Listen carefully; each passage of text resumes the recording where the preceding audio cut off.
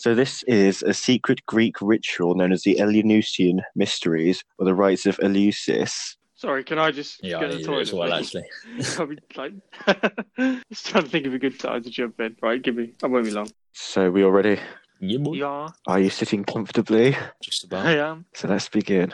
Hello everyone and welcome to the 25th episode of the Co-Conspirators podcast. I'm your host Callum, and joining me in yet another unchanged lineup are my co-hosts John Hi, everyone. and Luke. Hi, guys. As 25 episodes could be considered a bit of a milestone, I'd like to take a moment to thank all of our listeners across the world for tuning in and being part of this. We're on Spotify, Apple, and Google Podcasts, as well as YouTube, and a host of other podcasting platforms. So please like, comment, subscribe, leave us a review wherever you listen. We love reading your feedback and recommendations. Also, try and spread the word with your friends. There's plenty more to come from us three. And if you know anyone who needs a new podcast to listen to and loves their mysteries and conspiracies, you know where to find us. Now, on with the podcast. So on the Co-Conspirators podcast, we've discussed a host of conspiracies, from classics like 9/11 and the moon landings, to more novel theories like the coronavirus and Jeffrey Epstein. Or the novel coronavirus. I love it. Yeah, that was my thinking. Although the man has been hanging around, I don't think novel can describe it anymore. It's more, we're bloody sick of this coronavirus. More recently, we've been on a bit of a journey through the history books, which has seen us investigating some of the myths and legends our ancient ancestors created. Last week, we visited ancient Egypt. So if you want to hear some of the mysteries surrounding the pyramids and the Sphinx, as well as the secret cocaine habits of the pharaohs, check it out. This episode, we're taking a voyage across the Mediterranean Sea, which will see us swapping the pyramids and the Sphinx for philosophy and Spartans. One of the most sophisticated and forward-thinking periods in ancient history. This Hellenistic period started with the Greek Dark Ages from around 10,000 BC and culminated in 600 AD, following conquest by the Roman Republic. This period saw great advancements in almost all walks of life, from science and technology, art and architecture, and religion, as well as the aforementioned philosophy and warfare. Many famous leaders still hold cultural and historical significance today, such as Pythagoras, Socrates, Aristotle, and Alexander the Great, to name but a few. Did you know that, so I saw this earlier, Pythagoras and Buddha were alive at the same time? I did not know that. Given how we were found out on our last episode that our ancestors were doing a lot more transatlantic and across the ocean trade, I just reckon they met. Well, you say that, but Pythagoras had a cult and a huge following, and they were very spiritual as well. So yeah, maybe he did get that from Buddha or pass it on to Buddha. So maybe he told Buddha about the numbers and Buddha told him about the whole spirit stuff. A meeting of the minds, truly. I wonder who would have gained the most, because I'm not sure Buddha had much to be doing with working out the length of the hypotenuse of a right-angled triangle. You never know. And also, Confucius was alive at the same time, and he was very philosophical as well. So maybe Pythagoras spoke to him as well, because, I mean, after the Romans, I don't really know what happened for the next, until today, really, until the 1940s, what actually happened in history. Nothing. You say that, I did see a theory recently, but we almost went effectively backwards during what is known as the Dark Ages, especially in Europe, where there was not very much advancement going on whatsoever. Yeah, you've just got the Greeks and the Romans and then World War One, really. I guess you got a small section of Scandinavia doing a bit here and there, but yeah, I don't really know anything else there. Isn't there a conspiracy that around that time they accidentally, or whatever, skipped forward the calendars? So there's actually I think it's like a 500-year period that they think actually didn't happen. So we're actually 500 years further back, which may account for some of that. Just imagine waking up one morning, you're like, wait, wasn't it like AD 226 yesterday? It's AD 700. How long have I been asleep for? You go to history school, or your teacher's telling you off for writing the date 500 years wrong. That'd be something to have to dig into in the future. It does sound quite compelling, given that it isn't called the Dark Ages, and there doesn't even be much advancement at all. I mean, I suppose over here we had, all I can think of really is the Battle of Hastings, and a few other battles here and there. Yeah, that's true. I think it would be interesting to kind of look into in the future. I mean, as you can probably tell, I don't know very much about it, other than I'm sure there was a large period of history that isn't really documented. Possibly one for the future. Go back to the future. Or maybe the boring answer is just nothing happened. There's nothing worth writing down. Yeah, well, it's like that day. There was a day in 1930 or something, where the news just reported, "Hello everyone, today nothing's happened, there is no news." And that was it. Maybe it was 500 years of that. Are you sure that particular news it wasn't the day after the office party? You wanted to send out any journalists who had hangovers. Possibly. After that little bit of a tangent, I'll try and steer the ship back to the ancient Greeks. Ancient Greece has been credited for the first advancements toward modern democracy, and their influence did not wane with the Roman invasion. In fact, Roman culture was heavily inspired by the ancient Greeks, who helped spread their ideas across the Mediterranean and wider Europe. So, were these philosophers and scientists as great as the history books proclaim? Over to Luke to dig a bit deeper. Yeah, thanks for that, Callum. So, in my kind of conspiracy theory, more of a mystery, really, I'm going to be talking about Homer. So, Homer was the presumed author of the famous poems, the Iliad and the Odyssey, which I'm guessing you've both heard of. I have indeed. Yeah. And they're two very, very famous poems, arguably two of the most famous poems of all time, and they're foundational works of both ancient Greek and ancient Roman literature, but extensions of that. They're also foundations of Western civilization as a whole. And something that I didn't know is that, people don't know who Homer is. There's actually no one credited as Homer. And I don't know if you guys knew that and if that's common knowledge or not, but... Yeah, I thought he was married to Marge and had a few kids. Big fan of beer as well, I heard. Yeah, Well, exactly. I mean, fair play if The Simpsons pulled that one off. They've been credited with, predicting a lot of events, but if they've written the Iliad and the Odyssey, 3,000 years ago, fair play to them. But yeah, no one actually knows who Homer is. His legend has been passed down generations, and he was worshipped by both the ancient Greeks and Romans, and his legacy is long-lasting in many cultures and literature. There's obviously kind of a bust of him in the Louvre in Paris, but that's just a guess of what the person looked like based on stories that have been passed down. There's many stories of his origin. Many believe he was born in modern-day Turkey, whilst others say mainland Greece. I mean, I think if you're Turkish, you say Turkey. If you're Greek, you say Greece, of course. You say Springfield. Yeah.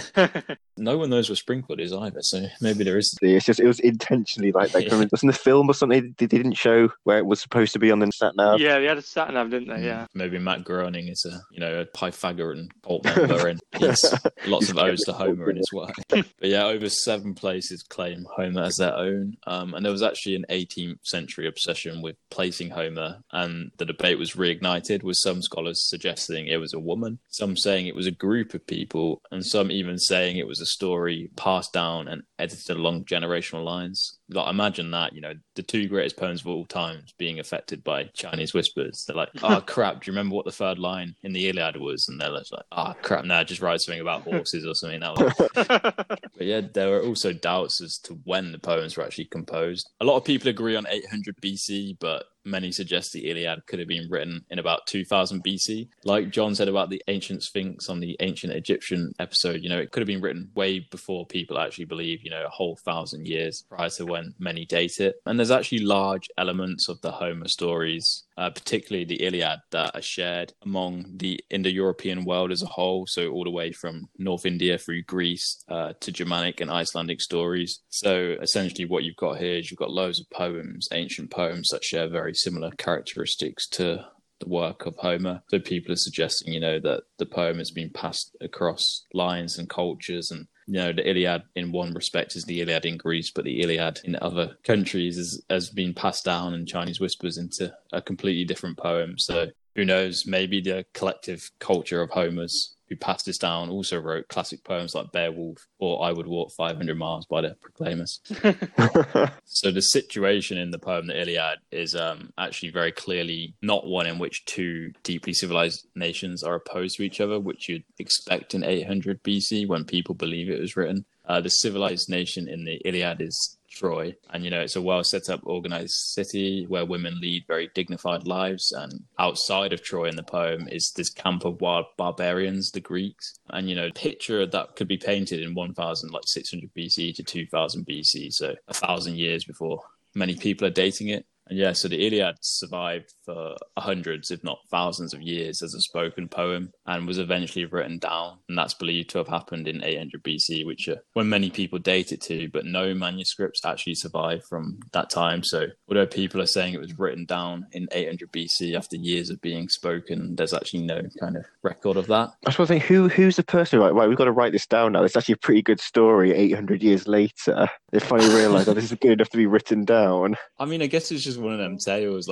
It's not as commonplace now, but around the campfire, a little bit of a campfire story someone's telling you, it's good, and you think, actually, you know what, I could put this down as a book and sell it. Christopher Columbus all over again. Yeah. But funnily enough, the earliest scripts that survive were actually found rolled up under the heads none other than mummified Greek Egyptians in the Egyptian deserts from 100 BC. So, they were doing coke, but they were also maybe sniffing coke through paper scrolls of the Iliad.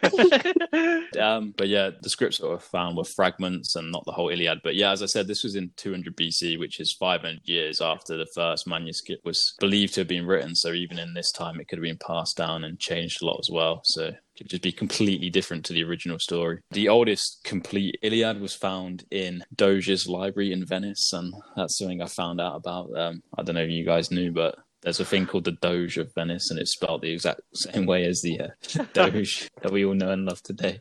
I was going to say, they also happen to have a cryptocurrency.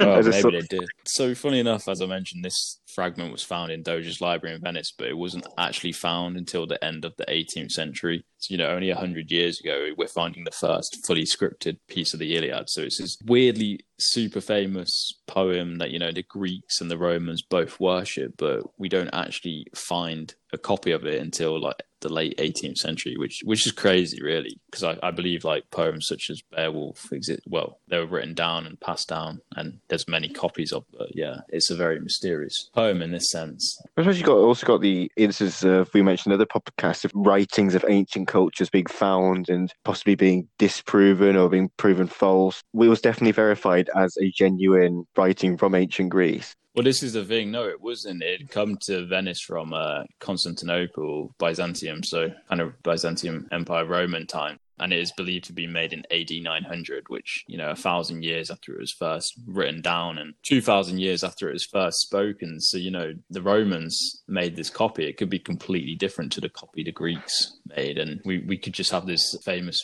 Greek poem that's just completely edited by the Romans in a way. Basically, Roman propaganda now got their hands on it. They've twisted the facts. So they paint them in a good light and paint the Greeks as the barbarians. Well, exactly that. Yeah, the Greeks were painted as the barbarians in the poems. And, for a poem that's such a big part of Greece and Greek culture, it's kind of surprising that the Greeks were painted as barbarians in the poem. So maybe there is some accuracy to that. But the thing I find a bit strange is it had been dated to coming to Venice in AD 900, and it wasn't actually found in Doge's library until the late 18th century, which is crazy. It took 900 years for them to find this beloved poem in a library. It's not quite got the Dewey library system or whatever we have in libraries today. That's what I was saying. Aren't libraries supposed to make it easy to find the book you want to borrow? Yeah, I'll just borrow a copy of the Iliad, please. The original one, not a reprint. I just don't know how that's happened. It's such a sought-after piece of work, and it's just sitting there for 900 years. Like, I can imagine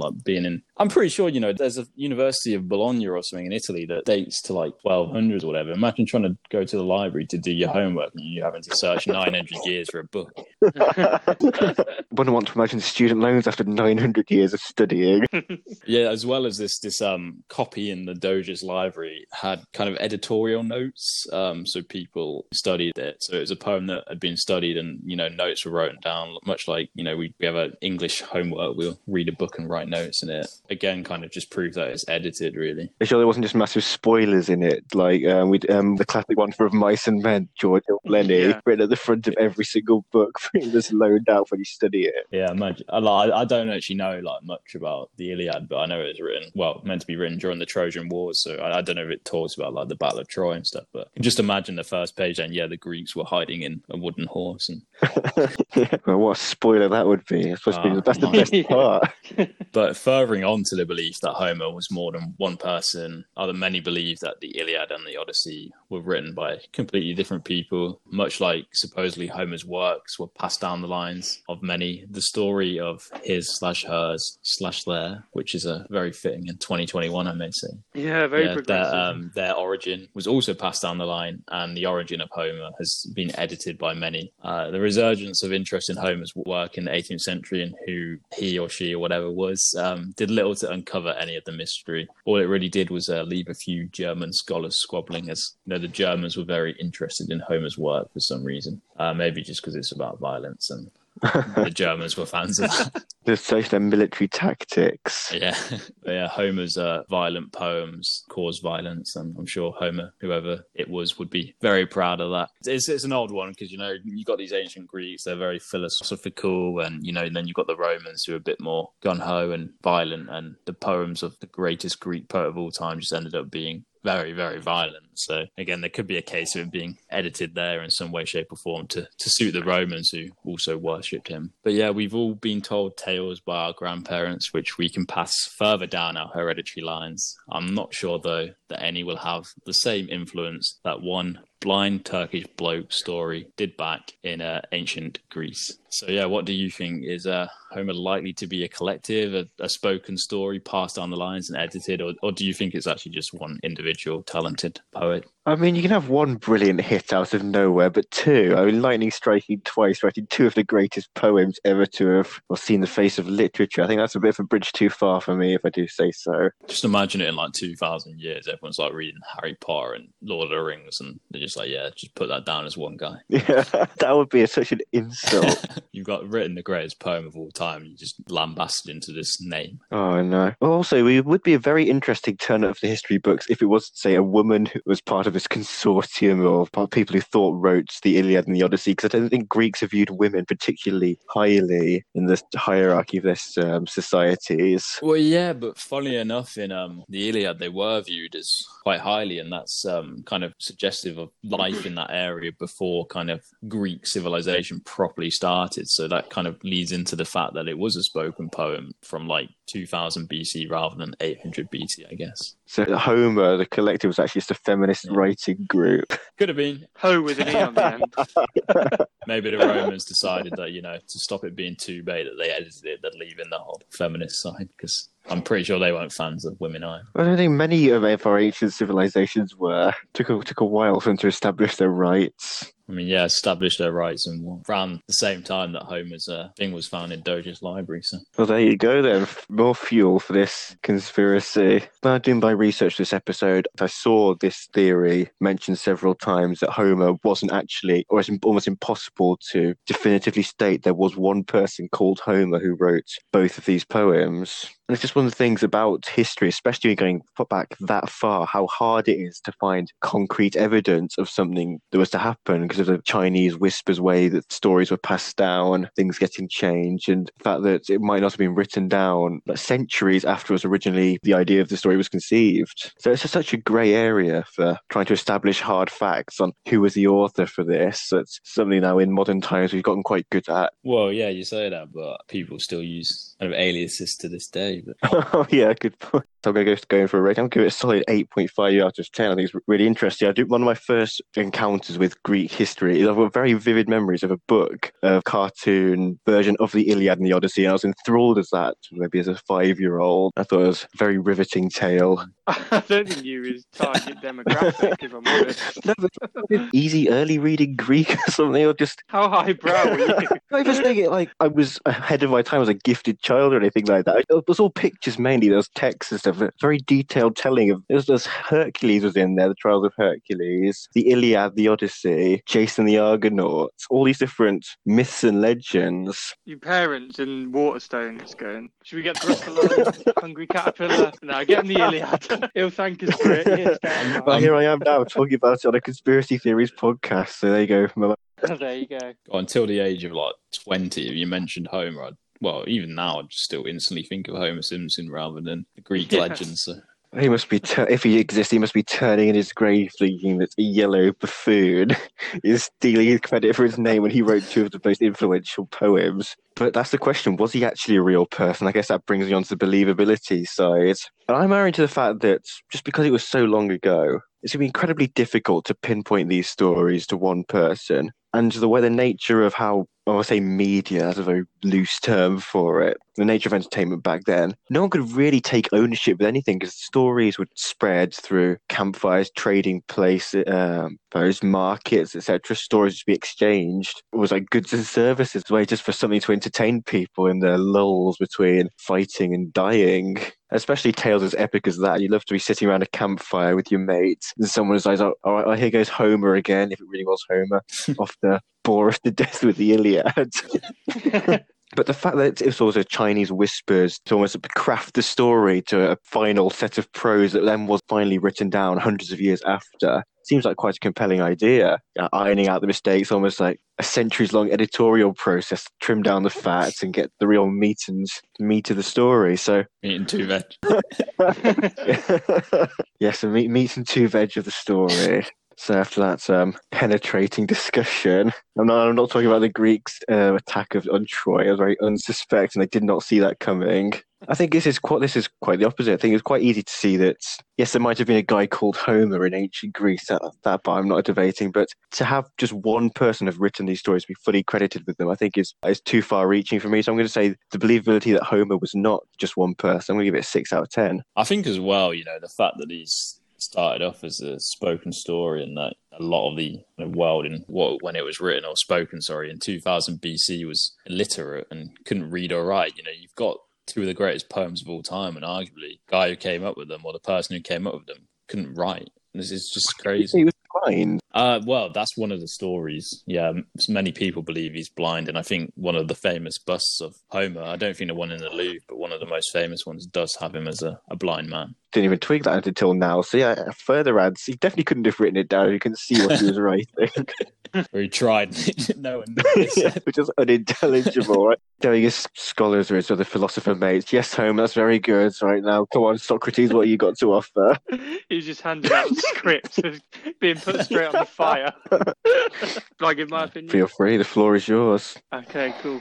So, yeah, I really enjoyed this theory as well. I think, Homer's so famous, put on such a pedestal, that if you were to suddenly say, actually, he may not have written them at all, he may have been blind, as we've just touched on, I think it's a great theory. So for me, 8.5 out of 10 as well. For believability, I mean, he's not the only sort of poet or famous writer that these similar rumours haven't been spread about. If anyone's seen St. Trinian's 2, The Legend of Fritton's Gold, you'll remember very well that shock ending when they find out William Shakespeare was you spoiled On Mice and Men, you spoiled the Iliad, and now you're spoiling St. Trinian's 2. Come on. 3 great literary works. I mean, if you've not seen that by now, you don't deserve to watch the film.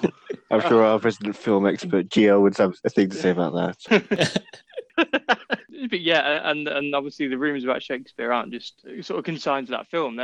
It's quite common that people think Shakespeare might have been more than one person or actually have been a woman. So I think for the same sort of conspiracy and theories to be extended to Homer, especially with all that evidence, I think when you say there were spoken poems, they're always going to get lost in translation somewhat. So I really don't think it's that far-fetched at all that he didn't, exactly write them both down. So believability-wise, I might go for a 6.5 out of 10. Can you really take credit for if you speak something out loud? Like I could say a story. Oh, Callum went to the shops, bought a loaf of bread, and then went home, tripped over, went to the hospital. That could go down as a literary classic 5,000 years on from now. But how is anyone going to verify it was me that just told my life story? Well, they can't, but they try and build statues out of you, and someone might say that you're blind because you did fall over. So.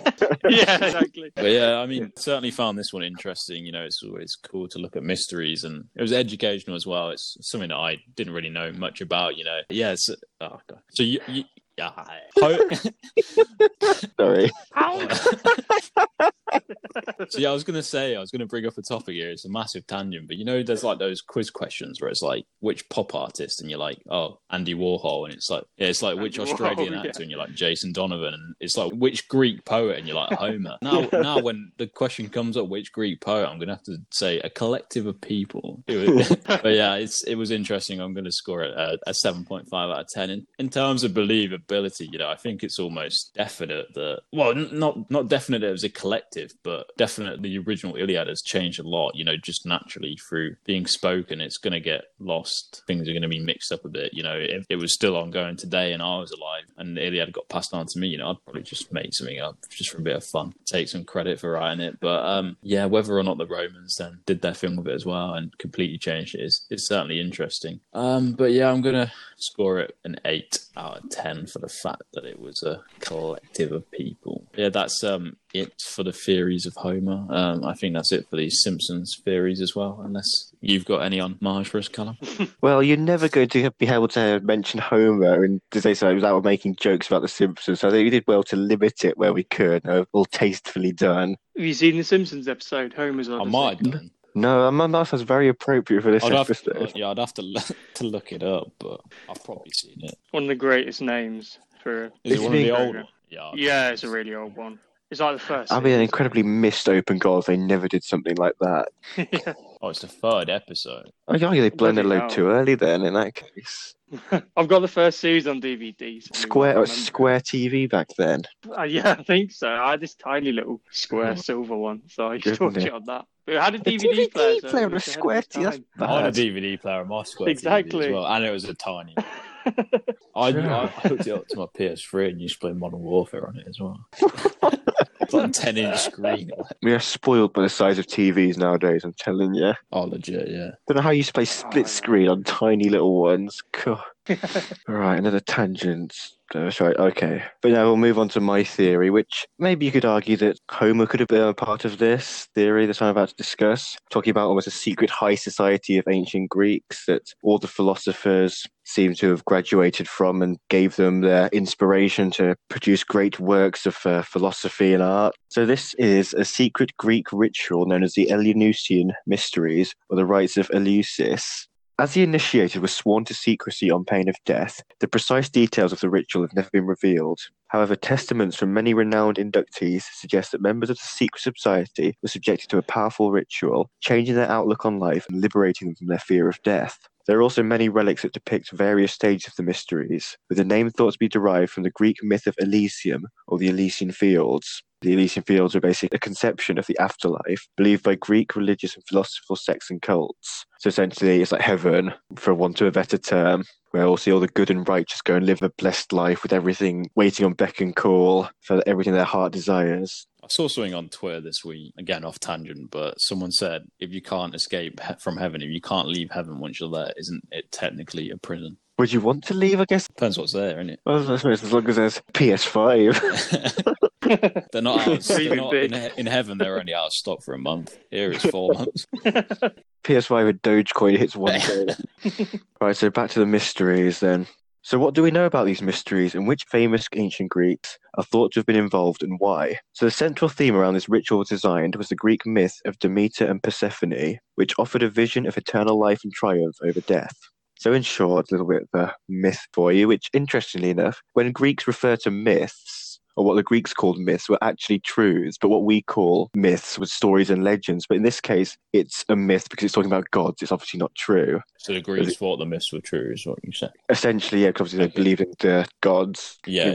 So Demeter, the Greek goddess of nature, had a daughter named Persephone, who was kidnapped by Hades, god of the underworld. Demeter searched relentlessly to no avail, but eventually, in a play to force Zeus to intervene, so Zeus being king of the gods, big man in charge, Demeter, being the goddess of nature, caused a terrible drought. This led to much suffering death amongst the Greek people, and most importantly, deprived the gods of worship and sacrifice. Clearly angered by the attention deprivation, Zeus relented and forced his brother Hades to release Persephone. However, before she was released, Hades tricked Persephone into eating pomegranate seeds, as Mythos decreed that anyone who consumed food in the underworld was doomed to spend eternity there. Is that why pomegranates are called like the devil's fruit? That is a very interesting point. You can imagine I hadn't really considered that at all, the etymology of pomegranate. But it could well be linked to this myth. Surely it is, yeah. Right, so in Christianity it's an apple, and in Greek mythology it's a pomegranate. I know which religion I prefer already.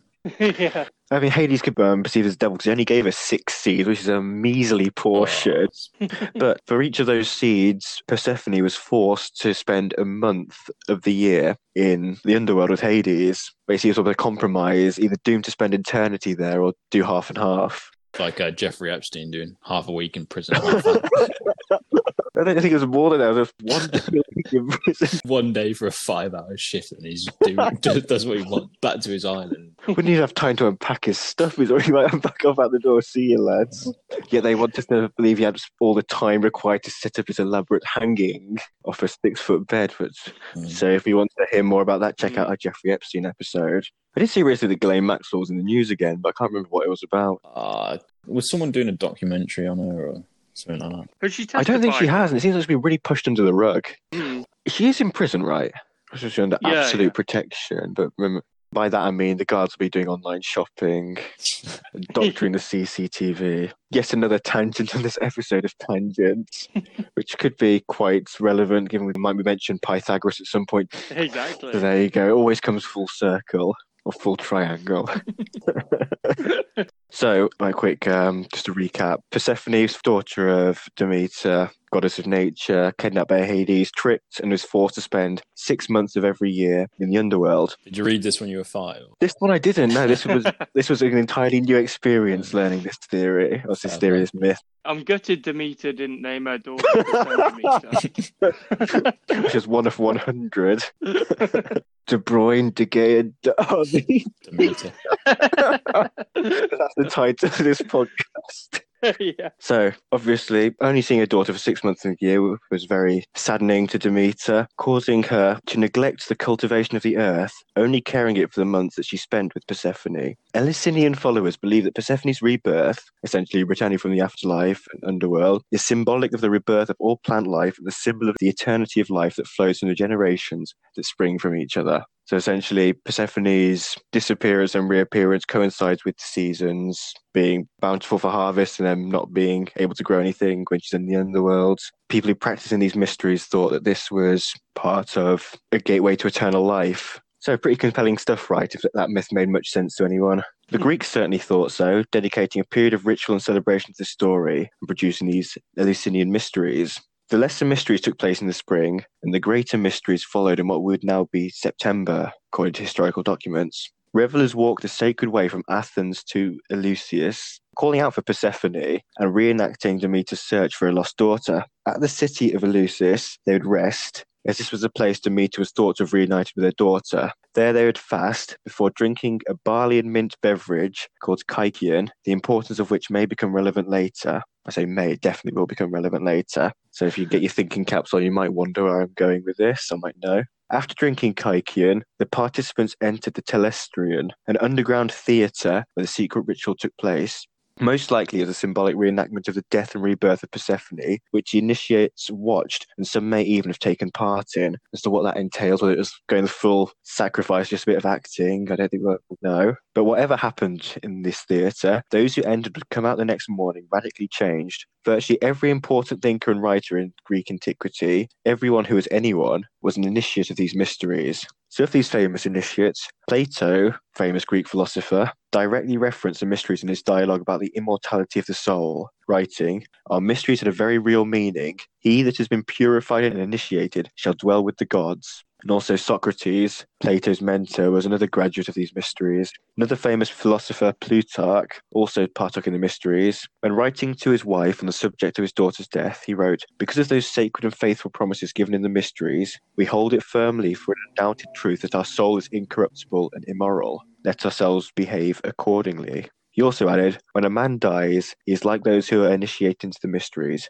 Our whole life is a journey by tortuous ways without outlet. At the moment of quitting comes terrors, shuddering fears, and amazement. Then a light moves to meet you, pure meadows that receive you, songs and dances and holy apparitions." So as we mentioned earlier in the podcast about the Romans being linked with the Greeks, having basically taken over to establish their reign, Roman Emperor Cicero was also a fan of the mysteries, stating that nothing is higher than these mysteries. They have not only shown us how to live joyfully, but have taught us how to die with better hope. So, were these mysteries really as life-changing as the Greeks believed? Could we ever hope to comprehend what powerful force was subjected to the soul during these rituals? Or is the truth a little closer to home? It's actually Sudoku. Well, or a crossword.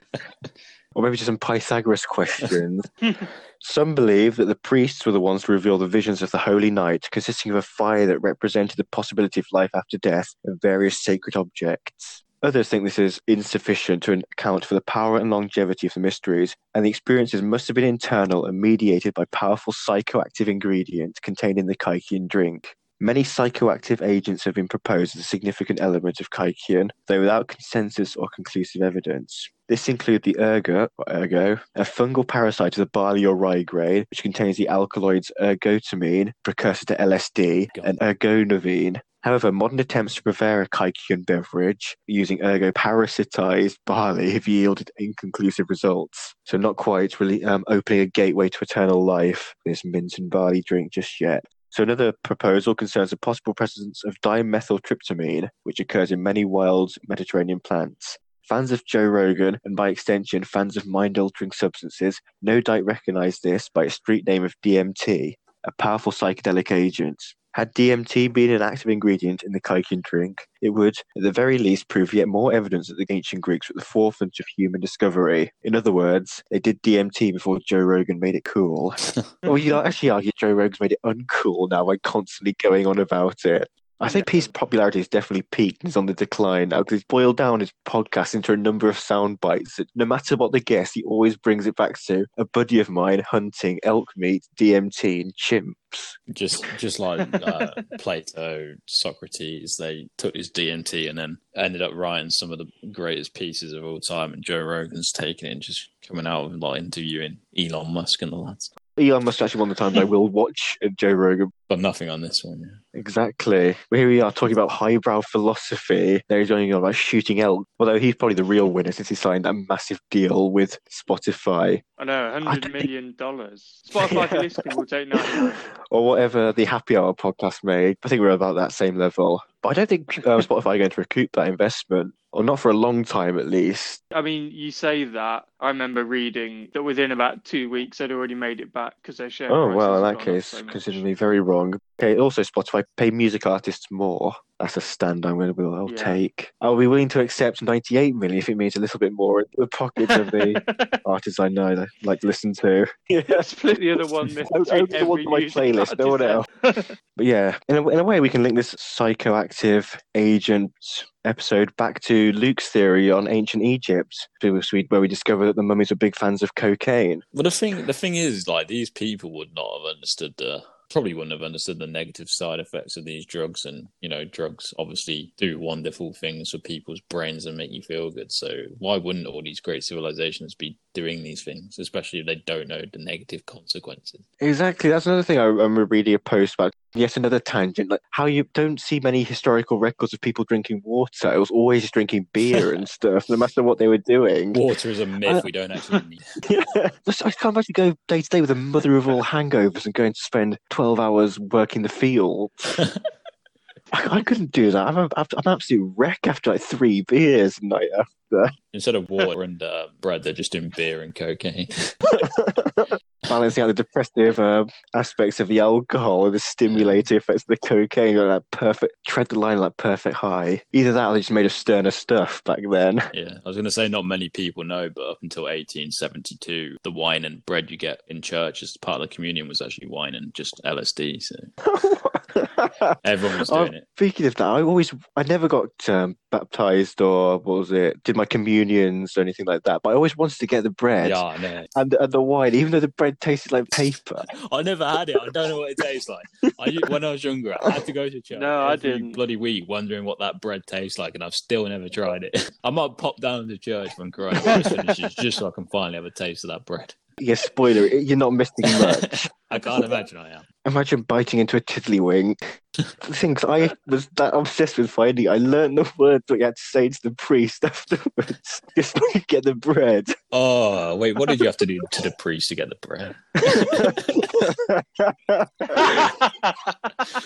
I had to repeat back to him, right, yes, I will pull down my trousers. Get 2 pieces for that.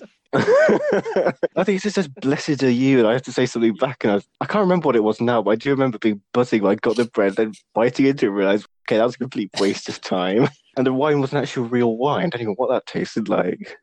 The wine to take the edge off, wasn't it? Yeah. Loosen up. Just to put a disclaimer, I was not molested in church, and neither any of us in this podcast, I hope. I did go to a Mormon church once, so yeah, I did for a couple of months. Got all those conspiracies locked up in my locker for you. Personally prefer church to the Byzantium era myself. Mm. That's a very, very niche reference that I don't think anyone would get. Nah. Well, I'm still waiting for a decent book come out. There you go. The Byzantine churches. Come on, Angus. You know you want to write one.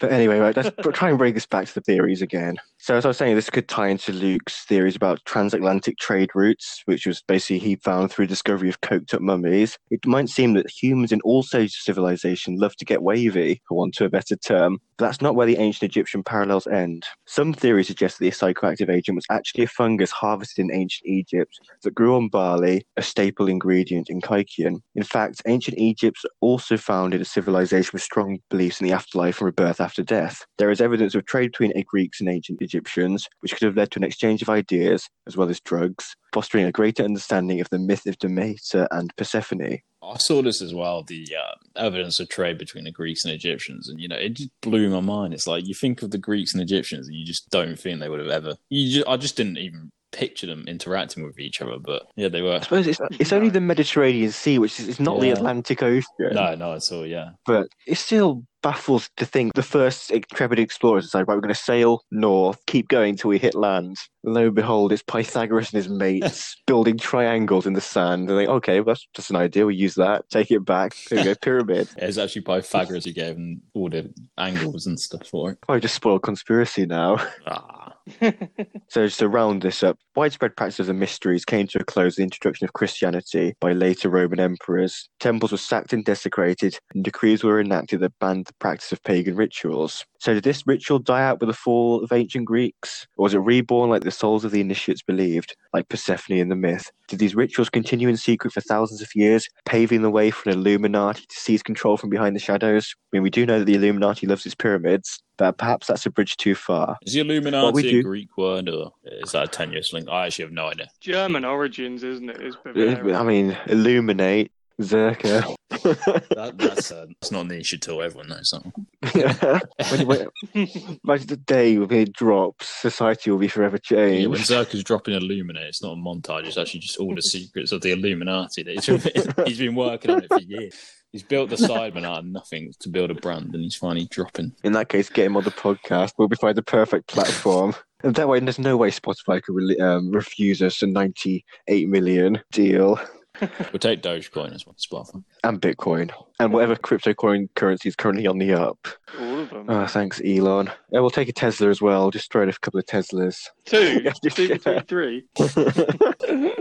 Anyway, before we get into the ratings, I'll just say that what we do know is that these mysteries caught the attention of many renowned Greek philosophers and scholars, perhaps inspiring some of their most profound observations. So, were these rituals really as life-changing as they seemed? Was it just a case of the Greeks doing what humans have and will continue to do for millennia, getting high by whatever means necessary? Over to you guys. I think this is certainly an interesting one, and the fact that the repercussions of it are that it's could have formed a secret society that is still around today.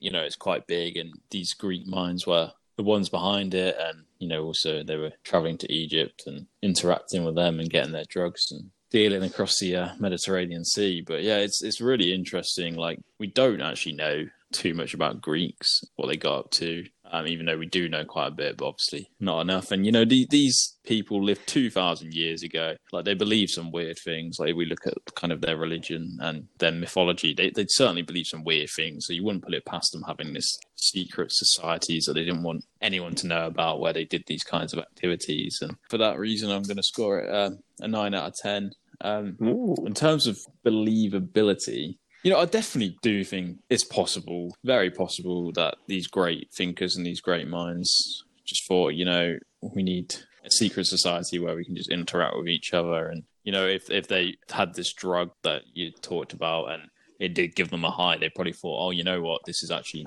connecting us with the spiritual world, the afterlife or whatever. So I wouldn't put it past them having this. I think it's a little bit speculative because obviously we don't really know fully. The fact that the Romans referenced it as well, and the fact that people just like drugs and like to do things that make them feel good are still referenced by modern day. I wouldn't be surprised. Whoever was the first person in Greece to just go around licking plants and finding out it gives you a high, and then somehow taking it to like Socrates and being like, yeah, lick this leaf. It's like, and then Socrates licks it and he's like, yeah, I got to have a secret society now for this shit. Too good to let everyone else know. He's meant to be intelligent. No, but imagine being the first guy who brings back to your tribe. They go, this leaf makes you feel good.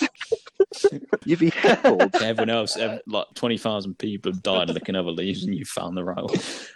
I don't think it's too unbelievable, so I'm going to go for a 5 out of 10. Okay, cool. So I'll jump in with my thoughts. I really like this conspiracy theory. It's sort of multifaceted, as all good conspiracy theories should be.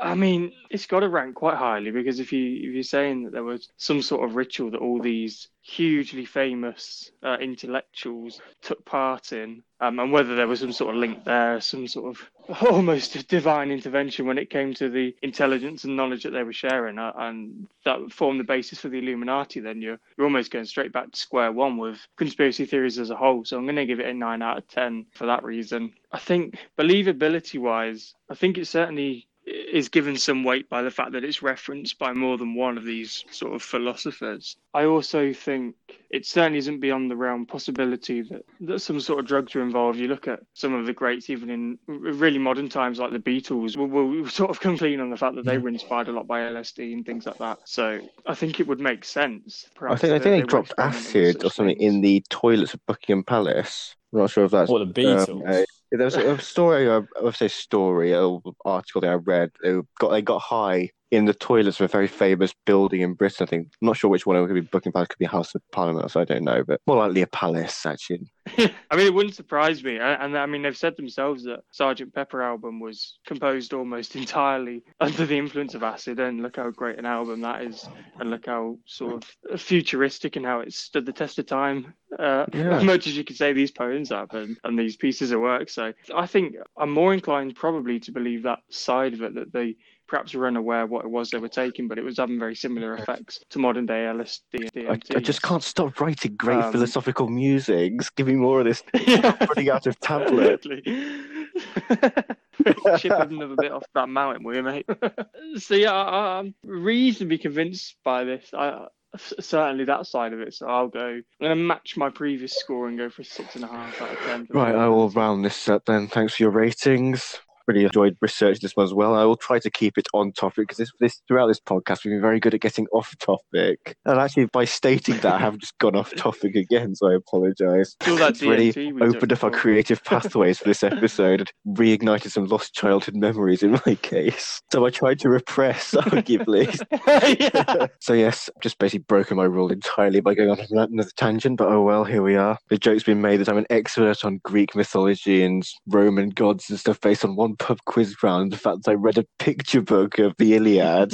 So it was interesting to find another myth that I was not familiar with, and one that seems to have heavily inspired so many philosophical greats. How much this had a bearing on their work, we might never know, but if they're confident enough to proclaim that this very secretive society has altered their perspective on life and inspired their works, pretty compelling, and enough for me to give it, I'll give it a solid 8.5 out of 10 as well. Again, believability-wise, gets a bit more interesting, and it kind of, arguably, as much as drugs are fun and stuff, it's a little bit of the boring answer, oh, they got high, or they got baked and saw some pretty colours and fires and stuff that they interpret to be eternal rebirth and their soul being transported to another life and inspire these great works, when it would have been cooler if it was actual supernatural forces, but of course, very, very difficult to prove that, especially when it's thousands of years ago, and the mysteries themselves or the rituals were very secretive and you couldn't give them away for pain of death. Until we invent time travel, we won't be able to find out exactly what went on in those secret theatres. Whenever there's a collection of great minds, you want to create a society and keep all your ideas together so you can look down on all the plebs who aren't as clever as you. Yeah, it turns out all meant to do is get together and smoke weed. That wouldn't surprise me. It really wouldn't surprise me. It's just like an old boys club or something. Every walk of life, there's groups of people coming together. Just some create fantastic works of philosophy and others start fights outside kebab shops, depending on your intellectual persuasion. But I digress once again. That DMT has really affected my ability to draw concise conclusions. But my believability score on the fact that they were... what am I even rating the believability on?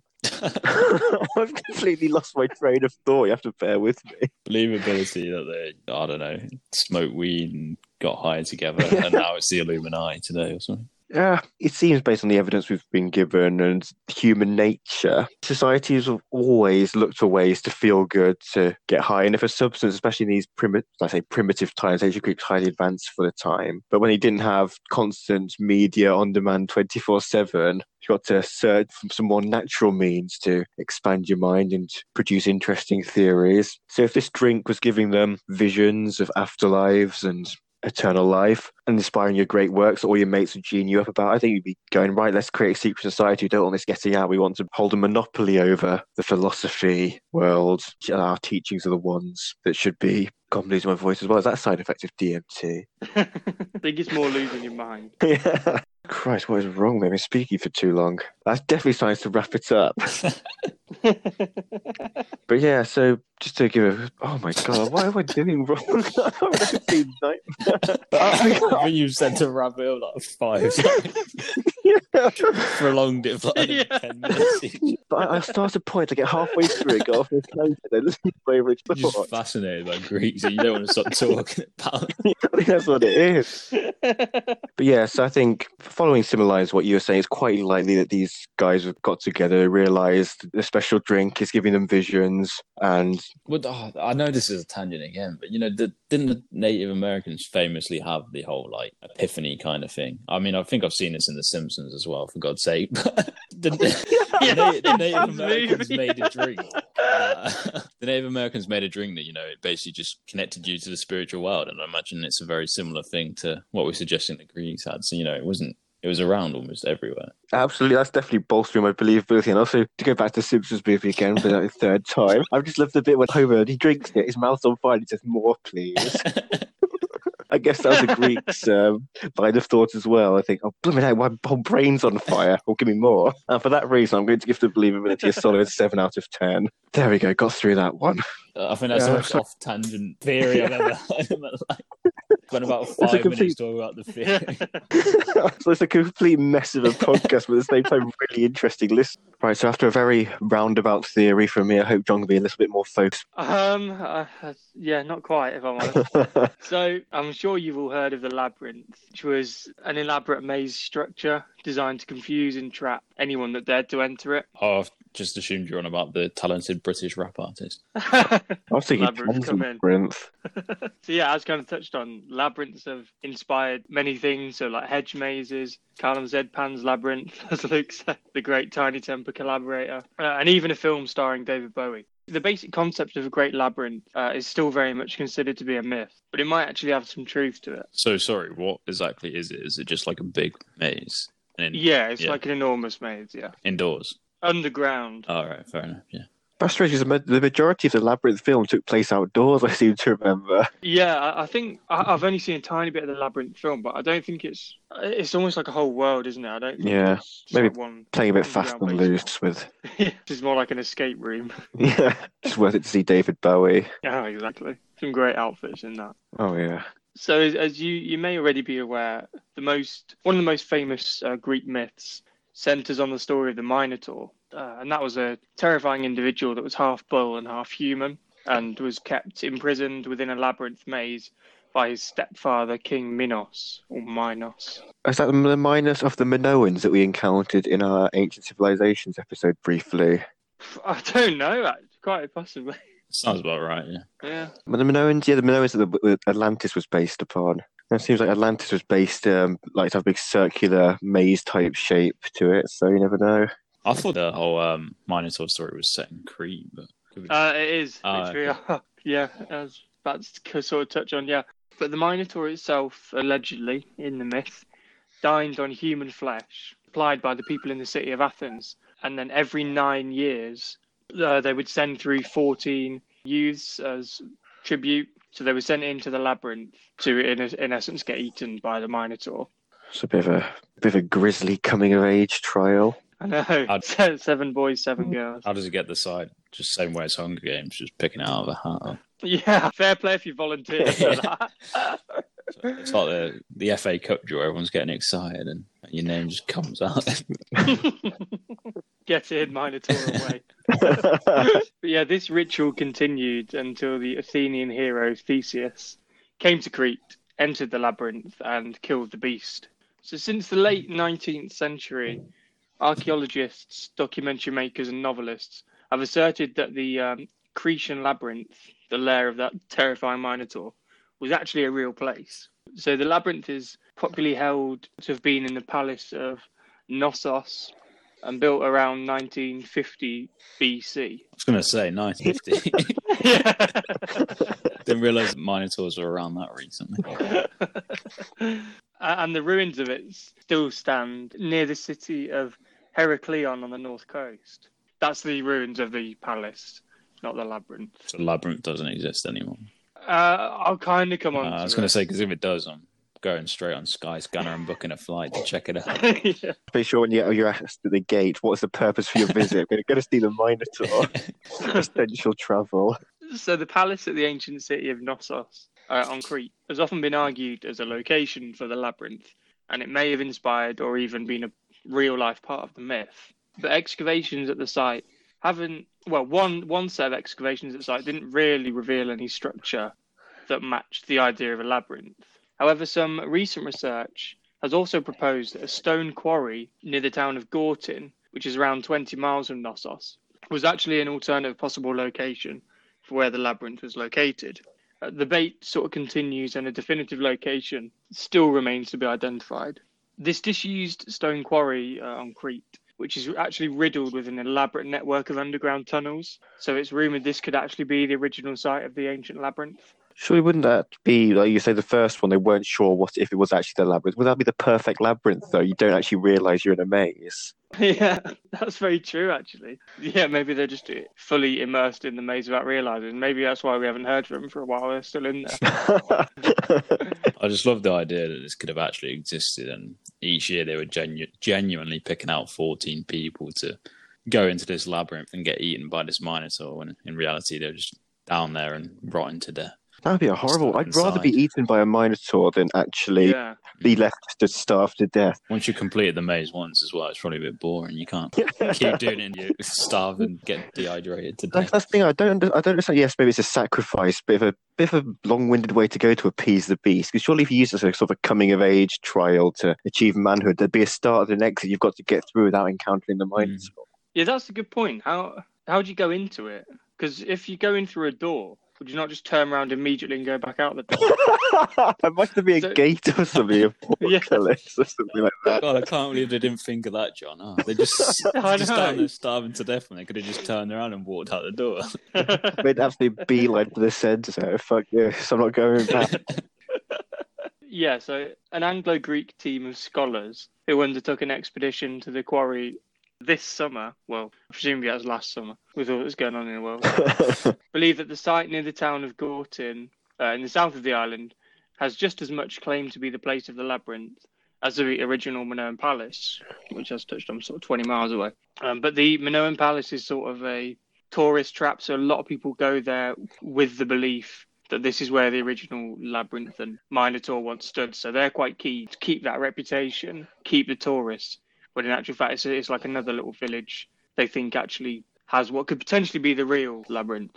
If you were to believe the myth completely and people are offering sacrifice to this beast, you'd keep it under the palace as sort of an evil villain lair sort of thing. Like, you got your shark tanks under the meeting table. Yeah, I think it would. It makes more sense, I suppose, that it would be at the palace. 20 miles is a long way to travel back. Unless everybody wants to use a long journey to build up the fear in their tributes. They could both be true, I suppose. The labyrinth might just be that big. Yeah. You never know. So there's a Greek archaeologist and professor of Mediterranean history. So I think if there was anyone qualified for this, Tim, called Anthony Kotsonos. And he noted how up until the 5th century, during the classical period, parts of the large structure of the actual Minoan Palace were actually still very apparent to locals. And they reported being able to still see and visit the labyrinth some 500 years after it was allegedly built. So that's kind of, okay, granted it's 2,500 years ago, but there are allegedly sort of documents and notes and paintings of this labyrinth and people having visited it. So it gives some weight to the fact that maybe it did exist. The Byzantine, another shout out to Angus. So the Byzantine historian Nikephoros Gregoras from the 1300s. What a name. I swear he played for Greece at the 2004 Euros. So he had a 37-volume collection known as his Roman Histories, which in part of them reflected on the visit of one of his former students, Aganthagelos, who told him that the ancient labyrinth of Crete is a vast man-made cave full of turns and dead ends. He says the bedrock of the cave doesn't seem to be particularly hard and could have been carved by anyone, not necessarily a mystical being. He goes on to describe the rock-carved pillars, houses, courtyards, and fountains. So basically, in the 1300s, this guy claims that he visited the labyrinth in Crete and it was still sort of standing and you can still go and see it. But he also said it wasn't beyond the realm's possibility. Like, it doesn't look like it could have been built by God or anything. It could have just been built almost for entertainment or punishment rather than as part of a mythical tale. I suppose in these days we've got corn mazes. Obviously, you had mazes filled with fearsome beasts and human sacrifices. But I think it's more the precursor of sort of to, like, you know, Colosseums and stuff. Yeah. Rather than garden mazes. Yeah, I suppose, but I just find it interesting that, because surely if you're going to be building a maze, to build it accurately and the most effective maze, you have to see it from a bird's eye view. And if it's underground, that's some serious excavation work. Yeah, that's very true. I didn't really think of it in that way. That's assuming there was a plan. Unless they're just sort of making it up as they go along. It's like, dig a bit here. Okay, these two connect. I've accidentally knocked through this bit. It's fine. It's dead end now. And just right now we've got the small task of plonking this fearsome half bull, half man in there, Yeah. making sure he doesn't escape through the door. I need to read up on that tale because that sounds far too easy to escape to me. Either that or the bull is just as worked out. Right, they come from this door. I'm just going to wait right at the door. They push them in. So there's no chance of them getting back out again. But I'm sure I remember, like, when I first heard about the story of, like, Theseus, I'm sure he took string with him so he could find his way Yeah, back. he did. That's true. That's true. But he was only going out away from the sort of entrance to kill the Minotaur. But if you don't want to kill the Minotaur, there's no point venturing. Yeah. But if Theseus went out, he exited via the entrance. Surely anyone would. Yeah. There's got to have guards or something at least. Yeah, but then you just walk out for 2 minutes, say, yeah, I killed the Minotaur, let me out. Even if you hadn't. Just get the blood of one of your dead tributes on, just to make it look a bit more realistic. You say to the guards, don't believe me, go and check. Then they go out and get killed by it and would never grasp you. Genius. Just cracked the myth of the Minotaur. Yeah, so there's some other sort of evidence that perhaps this Great Labyrinth did exist. And one of them is that there is sort of record, sort of scripture that says that the Great Labyrinth was used as a hiding place for Christians during various Ottoman Turkish massacres, implying they were still standing, you know, more recently than obvious Greek mythology times. More importantly, still serving a purpose. Also, in 1900, the British archaeologist Sir Arthur Evans, who was the first person who wasn't Greek to excavate the area properly, initially went into the excavation negating the idea that a labyrinth existed. However, quite early on, he added that he was incorrect, and on further examination, the existence of an ancient labyrinth must be so. It must have existed. I guess you could kind of argue that it's like a chicken and an egg kind of story. Like, what came first, the story or the labyrinth? The story could have existed, and someone's like, oh yeah, this is a really cool story. I'm really rich. I'm going to build a massive labyrinth now because I think it's really cool because it's in that myth. So although there could be almost definitely this potential to have a labyrinth, it's like, was it built 500 years after them? That's a good point. They never really thought think of it like that.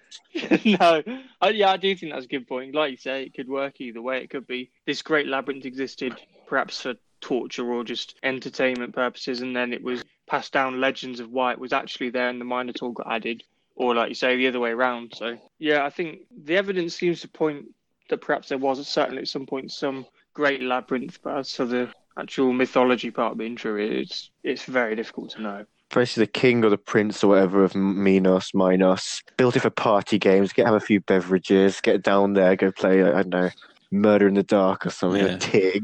Got a bit out of hand, Chinese whispers, next thing you know, half man, half bull is massacring human sacrifices. Turns out he's just wearing his furry costume. Which is particularly hairy Greek. They are hairy, the Greeks, actually. Yeah. Swarthy, I think is the term. I just got a bit out of hand with someone's pet cow.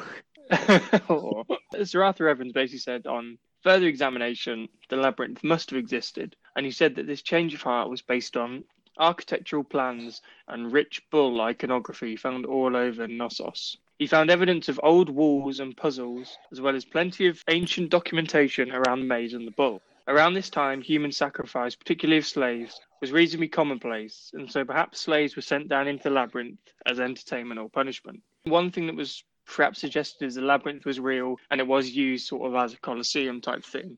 But the Minotaur was just a normal bull. And it was, like you have the bull fight. I was just thinking that as you were saying before you came onto that point. That was going to be the next thing I said. I think in Spain you've got the matadors and stuff. But yeah, go on. You say that, but isn't a real bull scarier than a bull head with human legs? Like a real bull's like built to shit and rapid. A human with a bull's head, it's probably just like runs at like a cancer. I fancy my chances against it, to be honest, but not against a real bull that's angry. I agree, actually. They basically said that they think it could have also come from, in essence, a bull getting on its hind legs and jumping at somebody, because there's a drawing of a bull kind of jumping, but when it's jumping, it looks as if it's on two legs. So it could have, there you go, again, come from that.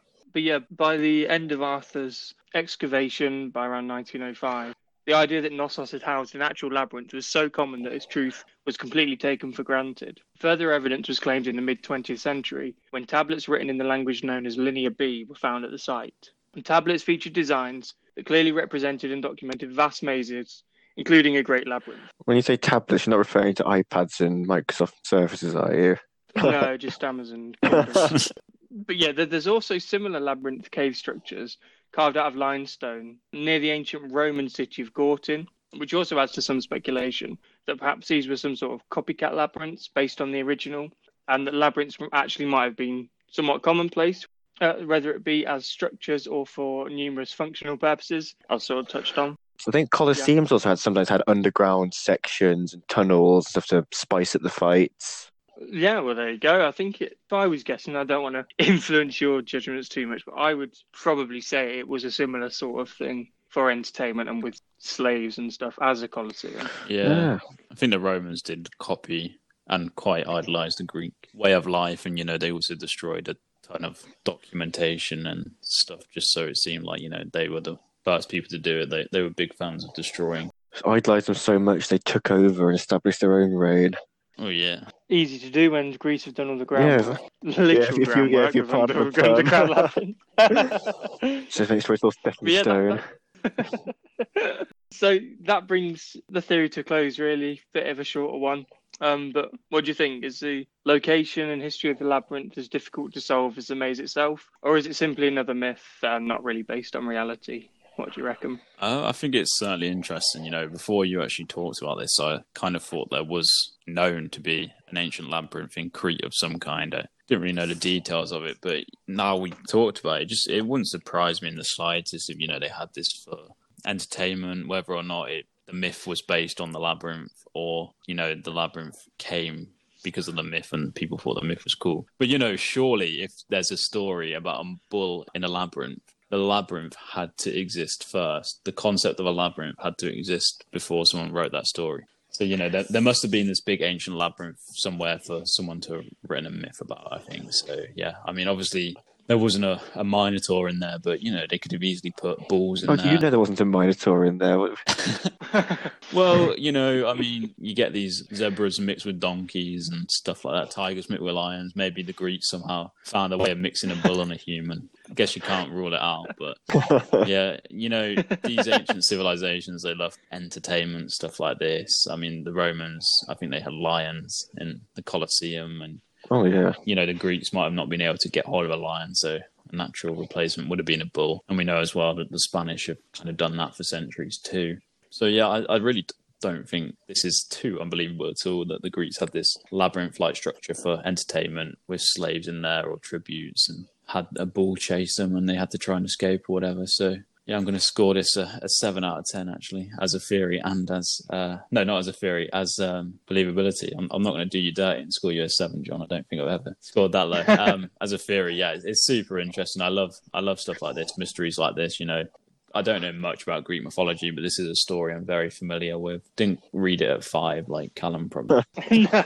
I do remember hearing this when I was a kid and finding it very interesting and cool. And then you've got so many films and literature based off this idea of a labyrinth. So yeah, and I'm going to score it a 8.5 out of 10. Yeah, just on the mention of me reading Greek mythology as a youth, Anyway, it's a wee nipper. I do also remember having a book about Hercules and also probably something that recounted the tale of the Minotaur as well. So there you go. Parents tried to influence me, young, I guess. And maybe it's worth wound up doing a podcast on the ancient Greeks. So there we go.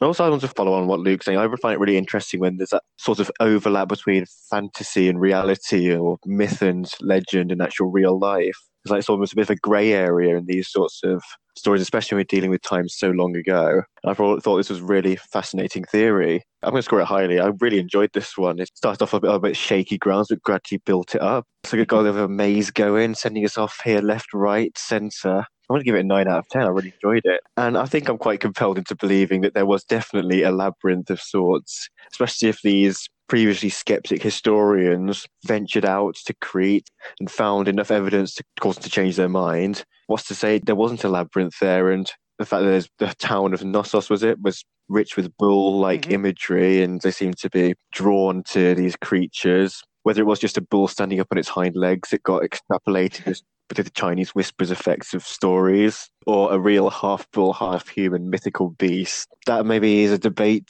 for, say, another time. It's very difficult to prove yet again, but certainly a fascinating thought. What's more likely, though, is they definitely would have had sort of sports with animals and humans when these drunk emperors looking for entertainment when they don't have Netflix, don't have PS4 or PS5. Got to basically just kill off some slaves, make some bets, have a bit of wine, thumbs up, thumbs down. So yeah, I'm going to give this a solid 8 out of 10 on believability. I think there definitely was a labyrinth, and they enacted some gruesome games in there. Cool. Well, thanks for that, guys. Some very high rating, so I appreciate that. And I think I'm going to echo what you both said. I think, as an overall theory, just the idea that because you always think of these ancient myths as, well, A, so long ago, and B, purely works of fiction. So when you start hearing actually there was kind of evidence there was a labyrinth, I find that really, really interesting. So theory, I'm going to go 8.5 out of 10. Believability wise, again, I think certainly when there's now evidence of and documents, people saying they visited it, and in the 1900s, people finding evidence of it, and that it kind of, the remnants of it is going to rank very highly in terms of believability. The Minotaur part less so. Not completely beyond the realms of possibility, but I'd say unlikely. So I think I'll give them a sort of combined 7 out of 10 for believability. And I think to end the show, as usual, I'm now going to hand over to Callum, who's got a game of conspiracy for us. That is correct. Time for more rambling then.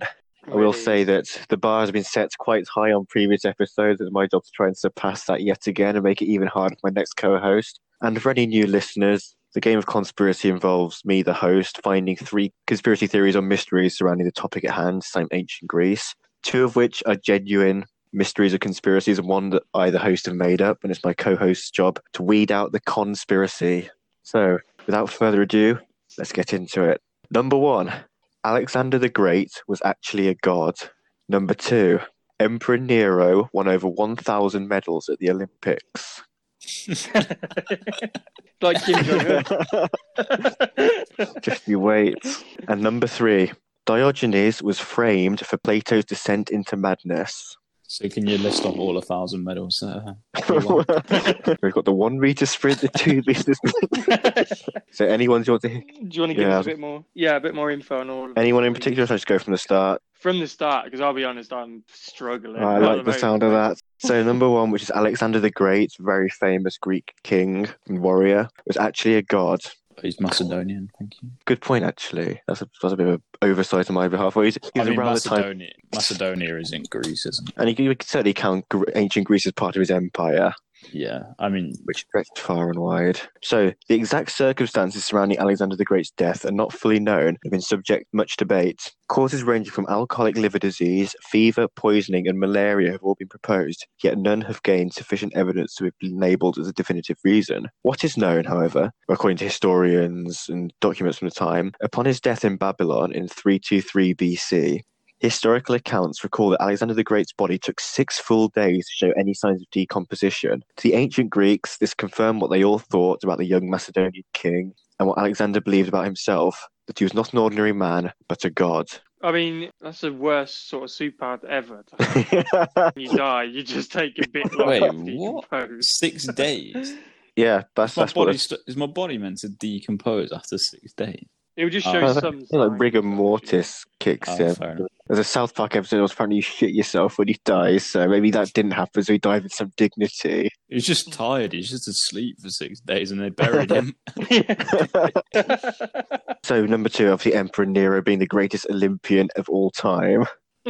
So being Emperor of Rome, basically overtook the Greeks but still participated in the Olympics. It comes with numerous benefits, and one such benefit was having the freedom to make and break rules as one pleases. With the Olympic Games, Emperor Nero could not be accused of half-arsing it. Not particularly gifted in strength or speed, he bestowed astronomical bribes on the judges, who then agreed to add musical events and poetry reading, activities that Nero considered to be his strong suits, to the Olympic programme. I was going to say, I can just imagine like some guy's trained his whole life for a marathon and he's winning it, and out of nowhere, in the last 100 meters, Nero comes sprinting up. It's just like the scene from the Dictator, isn't it? Yeah. If they said it wouldn't be a gun, it'd be a spear or something, we get one of his servants to do the dirty work for him.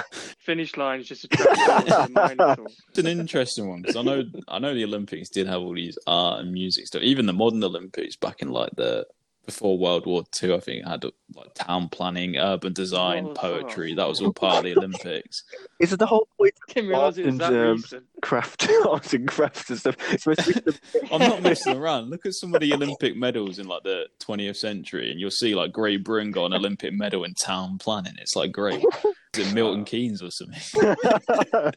In that case, there's definitely some bribery at hand. I mean, yeah, they're ones that you can definitely bribe. It's not quite like a 100-meter race, like town planning. If Nero's like, yeah, just give me a 10 out of 10 on it. Sorry, so then number 3, Diogenes and Plato. So any of you heard of the story of Diogenes? Do you know who he is? It rings a bell, but I don't really know the story, to be honest. I'm sure you all know Plato to be a famous Greek philosopher.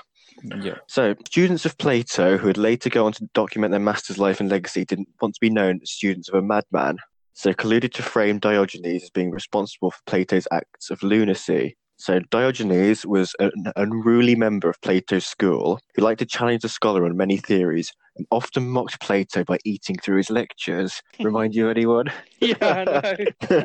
My eating during class came from hunger, not through mockery. But yeah. So after Plato gained acclaim for his definition of a man, which was, as Plato put, a featherless biped, Diogenes brought in a plucked chicken, proclaiming, "Behold, I have brought you a man." That's one of his most famous pranks on his scholar. But as Plato got older, he'd lose control over his once fearsome mind. He'd walk around the streets carrying a lamp, shining it at people, claiming to be looking for an honest man in a world of frauds. He also moved out of his temple and opted to live in a barrel in the streets and was known to defecate in public. Plato's remaining students, who were open in disdain for Diogenes' antics and dismayed at their master's apparent loss of sanity, began to spread the rumour that the lunatic in the streets was a former student of Plato's called Diogenes. Given that Plato and Diogenes looked similar, he's bald and bearded, the rumour stuck, and the origins of this infamous madman are still debated to this day. Can't tell if it's bait or not that you've written an essay on the last one. It's like, has he made that up, or has he just... It just seems to have too much information to be made up, so fair play if you made that one. That's the problem with this game. I don't mind starting. I have heard before, somewhere, I don't know if it's on QI or a show like that, the story about Alexander the Great's body not decomposing. I didn't know it was for 6 days, and I'd never heard it linked to being a god, but I have heard it linked to him being in a coma, and they just buried him anyway. So Alexander the Great actually was in a coma, and they thought he was dead, and they buried him. So I wouldn't put it past the realms of possibility that has been, believed that because he didn't decompose, he was a god. That seems like quite a natural conclusion at the time. So for me, that one, I think, could definitely be possible. Callum could have found that, though, the buried alive thing, and just kept all the details except for the last bit. And then the Olympic one, it's just funny. It's just so funny. 1,000 Olympic medals just seem so far-fetched. Like, I don't know if in ancient Greek time they were every 4 years too. I mean, he's done well to pick up 1,000 medals. Just imagine him like going up on the podium singing the Greek national anthem 1,000 times. I actually won't say anything. I'll say it. But you're about to say Michael Phelps got 1,001. Is that? How many did Michael Phelps win, actually? I don't know, but it's around 20 probably. What did he win? Like 7 or 8 in one Olympic. That's just getting greedy. Yeah. So yeah, I mean, I wouldn't put it past it, but for some reason I just have this feeling that Callum loves Plato and Callum would have made up a theory about Plato. But it's so in-depth that I'm just not sure. I think he might be trying to trick us by making it so in-depth. So I'm going to go for the Plato one is the conspiracy, the one that you've made up, Callum. What about you, John? You going to stick with Luke, or are you going to try and make it interesting and go for a different one? I think John did want a double loss for conspiracy, or maybe the risk. Well, I think, I mean, find it quite interesting Luke went with that one. Because actually, I was weighing up either 1 or 2 for being the lie. And I just written that one off. So for the sake of being interesting, I'll stick to one of the first 2. I hadn't heard that decomposing part of it before. So the fact Luke's heard it, as much as you could have tweaked the end, I think it maybe has a little bit more weight to it. So for that reason, I'm going to say that you made up the second one and that the 1,000 Olympic gold medals is a conspiracy. Well, we do have a winner. It is a win for conspiracy because I have fooled one of you, but one of you has also correctly identified the conspiracy. And in this episode, that is Luke. Yeah, so well done. I knew it.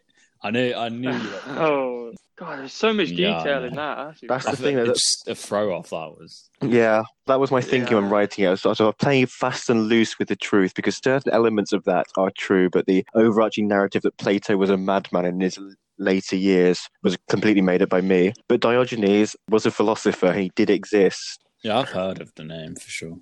Just briefly on the first 2. So, Luke, you are right in thinking that Alexander the Great was likely buried in the state of comatose. At the time of his proclaimed death, he might have been evidence. Historians have postulated that he was suffering from a rare neurological condition that paralyzed him, left him conscious, that basically had really shallow breathing, and breathing was the thing they used to identify or try and identify if someone's alive or not, hence him being essentially buried alive and not decomposing for a few days because he was still alive. That's got to be one of the worst ways to go.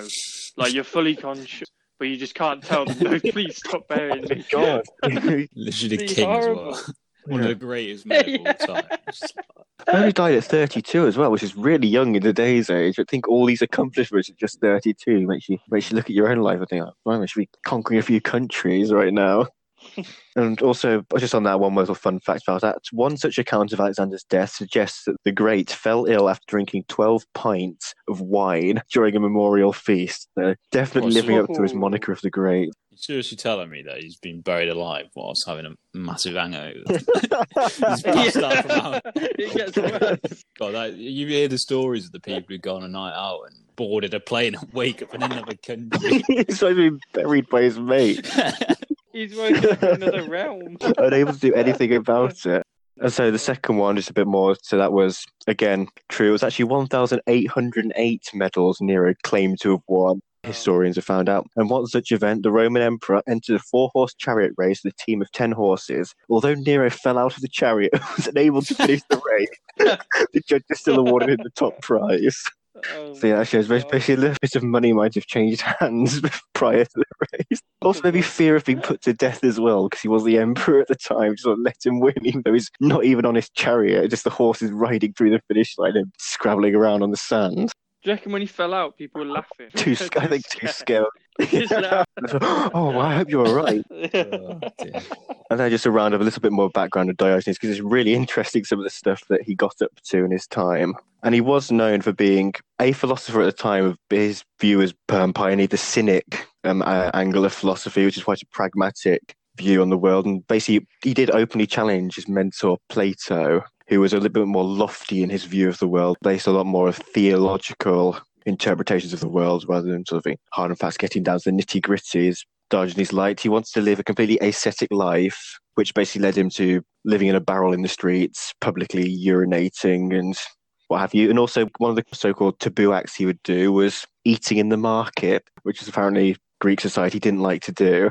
And he could also be considered, like some historians, the first prankster, given some of his acts of going to feasts and urinating on the guests and stuff like that. It's not really a prank. Yeah, I know. Got ya. But you make a good episode of Prank Patrol. I'm not sure you can show it on the BBC.